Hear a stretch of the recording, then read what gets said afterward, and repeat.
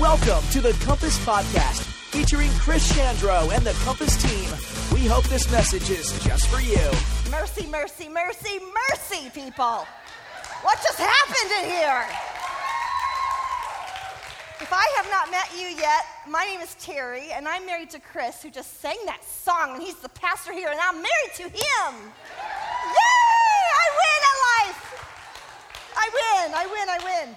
Oh my goodness, if you don't know, if you're not familiar with our story, early on when we were dating and almost getting ready to get engaged, Chris sat me down and was like, babe, you gotta know, if you marry me, I'm always gonna be in a rock band, and I'm never gonna be a pastor, ever.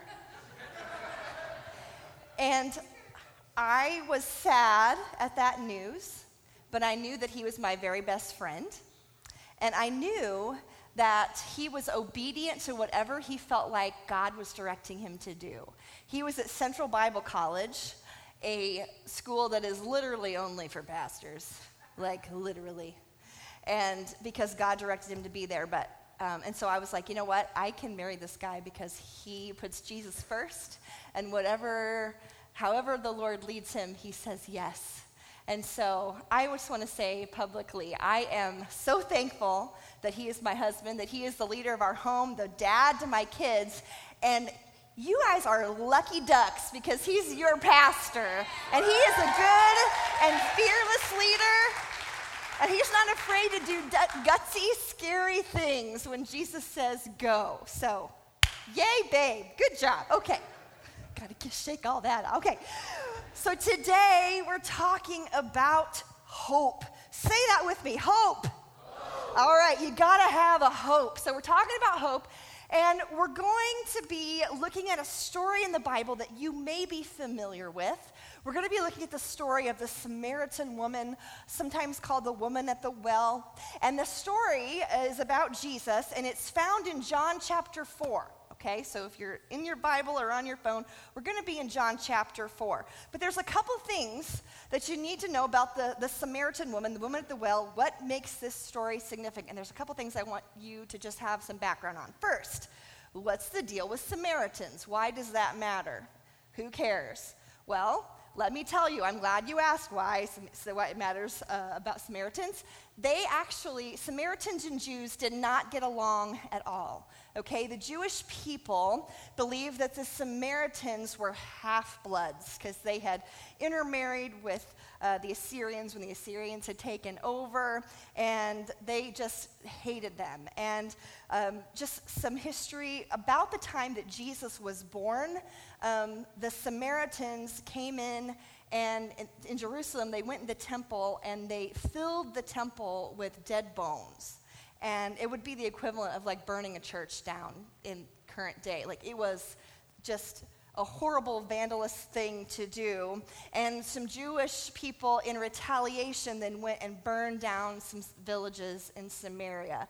So there was no love loss between Jews and Samaritans. And so when you were traveling, if you were a good Jewish person, you would typically travel around Samaria and take the longer route and add a couple days to your journey because you just didn't want to go there. Samaritans were also known to harass Jewish travelers as they would come through. So there was just no real love loss. And Jesus is with his disciples, and they are going to go through Samaria. So we get Jesus and his disciples to Samaria, and Jesus sends his disciples to go buy lunch, and he is resting by the well, okay? And that's the setting of our story. Now, there's some significant things you need to know about the well. What is significant about the well? Well, cool thing, the well was a happening, fun place to be, okay? Because in the evenings, right, the young ladies would go and they would get their buckets and they would go to the well and they would draw water, and it was celebratory and it was like a lot of fun. And okay, so like when I was in high school, I lived in Hayworth, a small little town. There wasn't a lot to do, so at the end of the evening you do your homework and then you'd be like, we're gonna go cruising. Anybody ever go cruising? Because, who's going to see who's out? Let's see what's happening so silly. Just drive around the same block over and over, and like, oh, where is he? And he's not in that car. So anyway, sorry. He wasn't the one, so it didn't matter. But so like you would come out, and the girls would young maidens would get the water, and the young men would just happen along to the well because it's a party, and we're gonna maybe do a little flirting because Daddy stays home and he lets the girls come out and get the water. There's also some significance as far as in the Bible, like the history.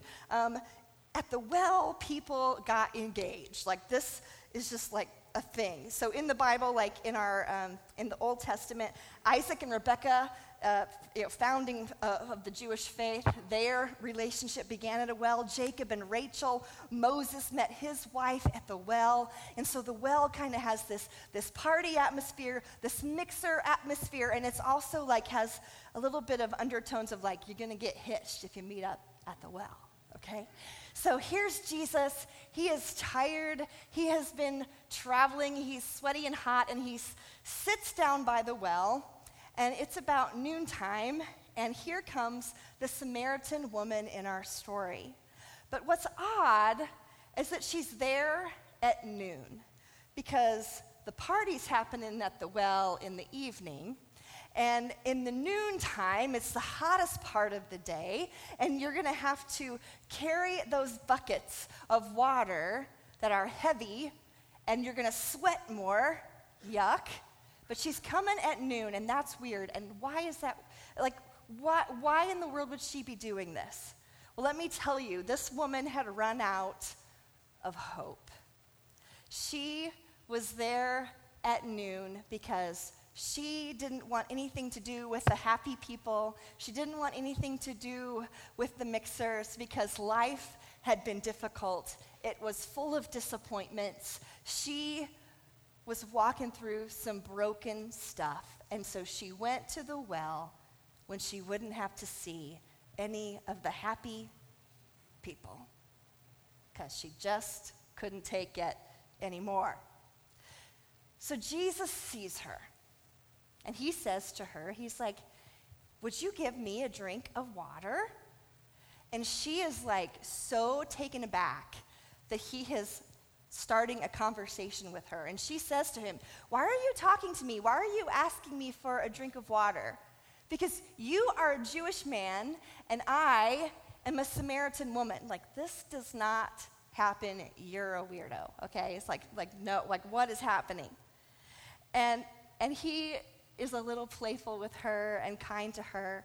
And he says to her, if you only knew the gift God has for you and who you're speaking to, you would ask me for water, and I would give you living water. And she's like, what? She's like, what are you talking about? You would give me water? Like, you don't even have, why would I ask you for water? You don't even have a bucket. You don't have a rope. You're not prepared for this. She's just like, what are you talking about? And Jesus replied to her, and this is the verse I want to put up and I want to focus in on. Jesus said to her, anyone who drinks this water will soon become thirsty again, but those who drink the water I give will never be thirsty again. It becomes a fresh, bubbling spring within them, giving them eternal life. I love that imagery. It's a fresh, bubbling spring within them. That's hope, people. That fresh, bubbling spring within us. That is hope. I tell you what, I remember when I was a hot, broken mess, and I came back to church after years and years, and I came back to Jesus, and he restored my joy, and that spring rose up within me, and it just filled my life. There was still garbage going on, but that spring of hope was there. Anybody ever have that happen? Yeah. Okay, you're here. You're with me. Fresh, bubbling spring of hope. Yes. So her response is, okay, yeah, I want some of this water. give it to me so I don't ever have to come back to this well again. Like, right? She's all about being isolated. I don't even have to come back to the well anymore. Give me this water. And so this is where Jesus is going to get in her business a little bit, and he's going to blow her mind, okay? And his response to her is he says, okay, go and get your husband. And she says, I don't have a husband. And he's like, yeah, you've said that right. And he tells her, he says, you've actually had 5 husbands, and the man that you're living with now is not your husband. And I want to stop here because this woman kind of gets a bad rap. It's like, wow, she didn't have morals. She was a bad girl of the Bible. I've seen her on a list of bad girl of the Bible. And I'm like, what? Bad girl? Anyway. But let's look at her situation. So in ancient times, the men were the ones who could file for divorce. And so probably it is very likely that she was barren and wasn't able to have children, and so man after man married her hoping to have an heir, and that didn't happen, and he divorced her. Or she was widowed. So can you imagine being rejected not just one or twice, or becoming a widow not just once or twice, but 5 times she's walked this road and she has been rejected. Like, this woman has experienced disappointment, no doubt. And Jesus is saying, he tells her about her life. And she kind of changes the subject there. And she's like, okay, well, Samaritans say you should worship here, and the Jews say you should worship, in Jerusalem. And what's that all about? You must be a prophet because you've just told me my life story. You must be a prophet. So I'm just going to ask you, this is the big question, the Samaritan Jew question, where is the right place to worship? And Jesus, I love, she knew her stuff. She wasn't just a dumb girl. She's like, no, I know my stuff, and I'm going to ask you about religious things. And Jesus says to her, he says, you know what? There's coming a day where it won't matter if you worship, on the mountain or if you worship in Jerusalem, because the Father is looking for people to worship him in spirit and in truth. And so it's just kind of beautiful. If you imagine this girl coming to the well that kind of represents, marriage and the fairy tale thing where you have the husband and you have the kids, and it all starts at this well. And she's turned her back on all that. She's isolated herself from all that. And here she is, and Jesus tells her her story. And he's basically telling her, your Creator sees you and knows you and wants to have that close relationship, closer than even a marriage. He wants you to worship him in spirit and in truth. You're not going to have to go to a certain place to worship God. But he knows you, and he wants to do life with you. And as she's there with him, she drinks that living water, right? And that spring of hope begins to just bubble up within her. And the disciples come back, and they see Jesus talking to her, and they're kind of, I don't know, they're a little shocked, thinking, nobody, the Bible says no one said anything, but they all were thinking, why is he talking to her? And she is just overcome with the graciousness and the love of Jesus. And she forgets why she even came to the well in the first place. It says she left her jar and she takes off to go tell everybody. This is the lady who was isolated. She didn't want anything to do with being at the well where the people are. And she runs to the people. And she's like, people, he told me my whole life story. And what's cool is this woman who really was probably thinking that her life was insignificant and kind of a failure. She's gone down in history. And I love, too, that she's one that Jesus actually said to her, I am the Messiah. I am the one that's coming. Many others, he would make them, he made, Peter, when he would talk to Peter about it, he made Peter say it. But he tells her, I am the Messiah. She goes down. This is the longest recorded conversation with a woman that Jesus had, and it's recorded, and it's about her. I just think that's awesome. What a sweet and lovely legacy for someone who was broken and rejected. Man, she's one in a million. And she had that bubbling spring come up, and she had to go and tell others. Do you know that many people, it says many Samaritans came to Jesus and talked to him, and he taught them. And they asked him to stay on 2 more days to please keep teaching us. And many Samaritans came to the faith and came to faith in Christ because of this woman and the fresh, bubbling spring of hope that rose up within her. She didn't leave the well with a fairy tale husband and heir, but she left with that bubbling spring of hope. And she left with a close and intimate relationship with her Heavenly Father. And it changed everything. So here's some takeaways that I want you to have today, okay? Hope. That hope in Christ, it renews your joy. So even when stuff is not great, that bubbling spring of hope renews our joy. And hope in Christ, it brings stability, right? Everything can fall apart, but that bubbling spring of hope will not go away, and you stand on the firm foundation of Jesus and that close, intimate relationship with your Heavenly Father. The hope of Christ brings stability. Jesus said we would have trouble, right? He says, but take heart, I have overcome the world. Hope in Christ. Okay, guys, this is a good one. Hope in Christ brings you out of hiding. When you have that bubbling spring of hope flowing out of you, we can't isolate. You got to go let people share life and share that hope and bring them to Jesus. You can't help it. You just kind of barf it everywhere. I'm sorry.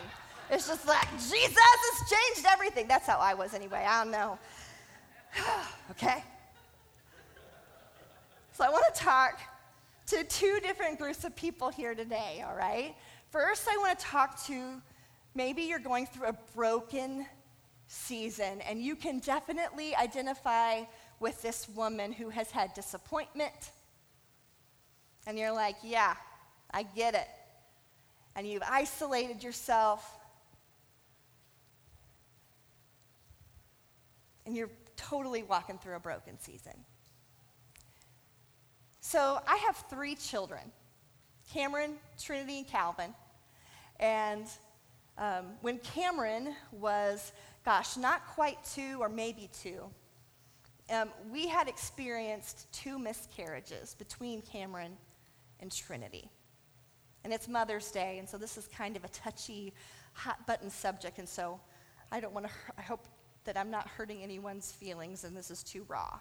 But I had lost 2 babies, and everywhere I would go, I would see people with more than 1 kid, and it was like, Jesus, why can't I have more than 1 kid? And I was pretty broken and pretty bruised. And little Cameron, she's a toddler. And any moms of toddlers in the house? Let me wave at me. Yes, okay. And they do that thing where they get all, like when they're tired, they get a little bit crazy and a little bit demonic, and they're like, ah! And you're just like, if you would just go to sleep, you would feel better. And I would too, And so Cameron was at that place where it was a nap time, and she's crying, and she's, ugh. And so I just took the little hot mess of Cameron, and I took her into her room in her crib, and I laid her down, and I turned off the light, and I closed the door, and she's screaming. And the Holy Spirit was so merciful to me and just whispered to me these wonderful words and was like, okay, she feels like you have completely abandoned her. And she's hysterical. And you would never abandon her, would you? And I was like, oh, no, Lord. And he's like, you feel like I've abandoned you right now, but I'm right behind the door. I'm right here. I'm right here. You're not alone. I would never, ever abandon you. And so that bubbling spring of hope remained as I continued to walk through the hurt, walk through the disappointment, staying close to my Heavenly Father. I don't know why bad things happen, but I know that God is good, and I know that he will never abandon us, and I know that he is close to the brokenhearted. And I can tell you from experience, not just because the Bible tells me so, he is close to the brokenhearted, and you can trust him with your brokenness, and he wants to replace the sorrow with a bubbling spring of hope. It's beautiful. It's a beautiful life that our Creator's given us. So maybe you're not broken today. I want to talk to another group of people. Maybe you would say, I'm bored. Been doing this church thing a while. Been following Jesus for a good long time. I know this story. Could you please just wrap it up so we can go eat cupcakes and I can get lunch? That's kind of where I'm at. I mean, you won't say it out loud because you're nice to me. But I just want to talk to you who are bored. You're like, Jesus, worship, another thing, another meeting. And I just want you to take this away today. Jesus, we were created to be bubbling springs of hope. So followers of Jesus should be fountains, not drains. And if you're bored and you're critical, that ain't no fountain. That's a drain. I'll tell you right here. It's easy to say right now. I won't say it to your face. I won't go pick you all. I'm just kidding. I know. There's no drain. This is preventative maintenance, right? And so here's the thing. If you are finding that you really can't describe yourself as a fountain, that you're more on the drain side of things, I just want to ask you this question. Are you drinking the living water? What are you drinking? What are you drinking? Are you drinking the living water? Are you going to the source? Are you going to Jesus? Do you still have time for him? Are you carving out time for Jesus? And maybe you have a hard time, struggle to read the Bible. Are you listening to worship music? Find some podcasts that'll encourage you, that'll keep your spirit where it needs to be, full, bubbling over, fountain of hope that comes from following Jesus. Sometimes it's easy to be like, and we get caught up and we find other things to fill us up that only living water can do. Only Jesus. We can go looking in relationships. If I could just get that boyfriend, or I could just get that girlfriend, or if my husband would just do this. Or maybe you're turning to substances. Maybe you're drinking all the time. Maybe those pills bring you the satisfaction that you're looking for and you need from living water. Maybe you're looking online at things that leave you dry and that you would be embarrassed if your mama knew you were looking at. If you're looking at social media and people need to like my stuff and they need to be paying attention to me and you're trying to get filled up with your social media presence, Jesus is the only one who has the living water, and he has it for you today. What are you drinking? stand up together. I want to pray over us. God is so good to us. He's so merciful to us. Heavenly Father, I love you so much. And I thank you for your word. I thank you, Lord, that you speak to each of us individually. And Lord, I pray right now for those who are in a broken season. Lord, I pray that in this moment, that your Spirit would just confirm in their heart that they are not abandoned, that they are seen by you, and that you make all things new. And Lord, would that bubbling spring of hope begin to rise up in their heart. And though the situation may not change, Lord, change them. I thank you for your mercy to do it. You're faithful to do it, God. And Lord, I pray for those of us who have become complacent and bored with the church and bored with your presence and bored with the whole thing. Lord, would you stir us up? Would you do a new thing? Lord, would you remind us to drink the living water?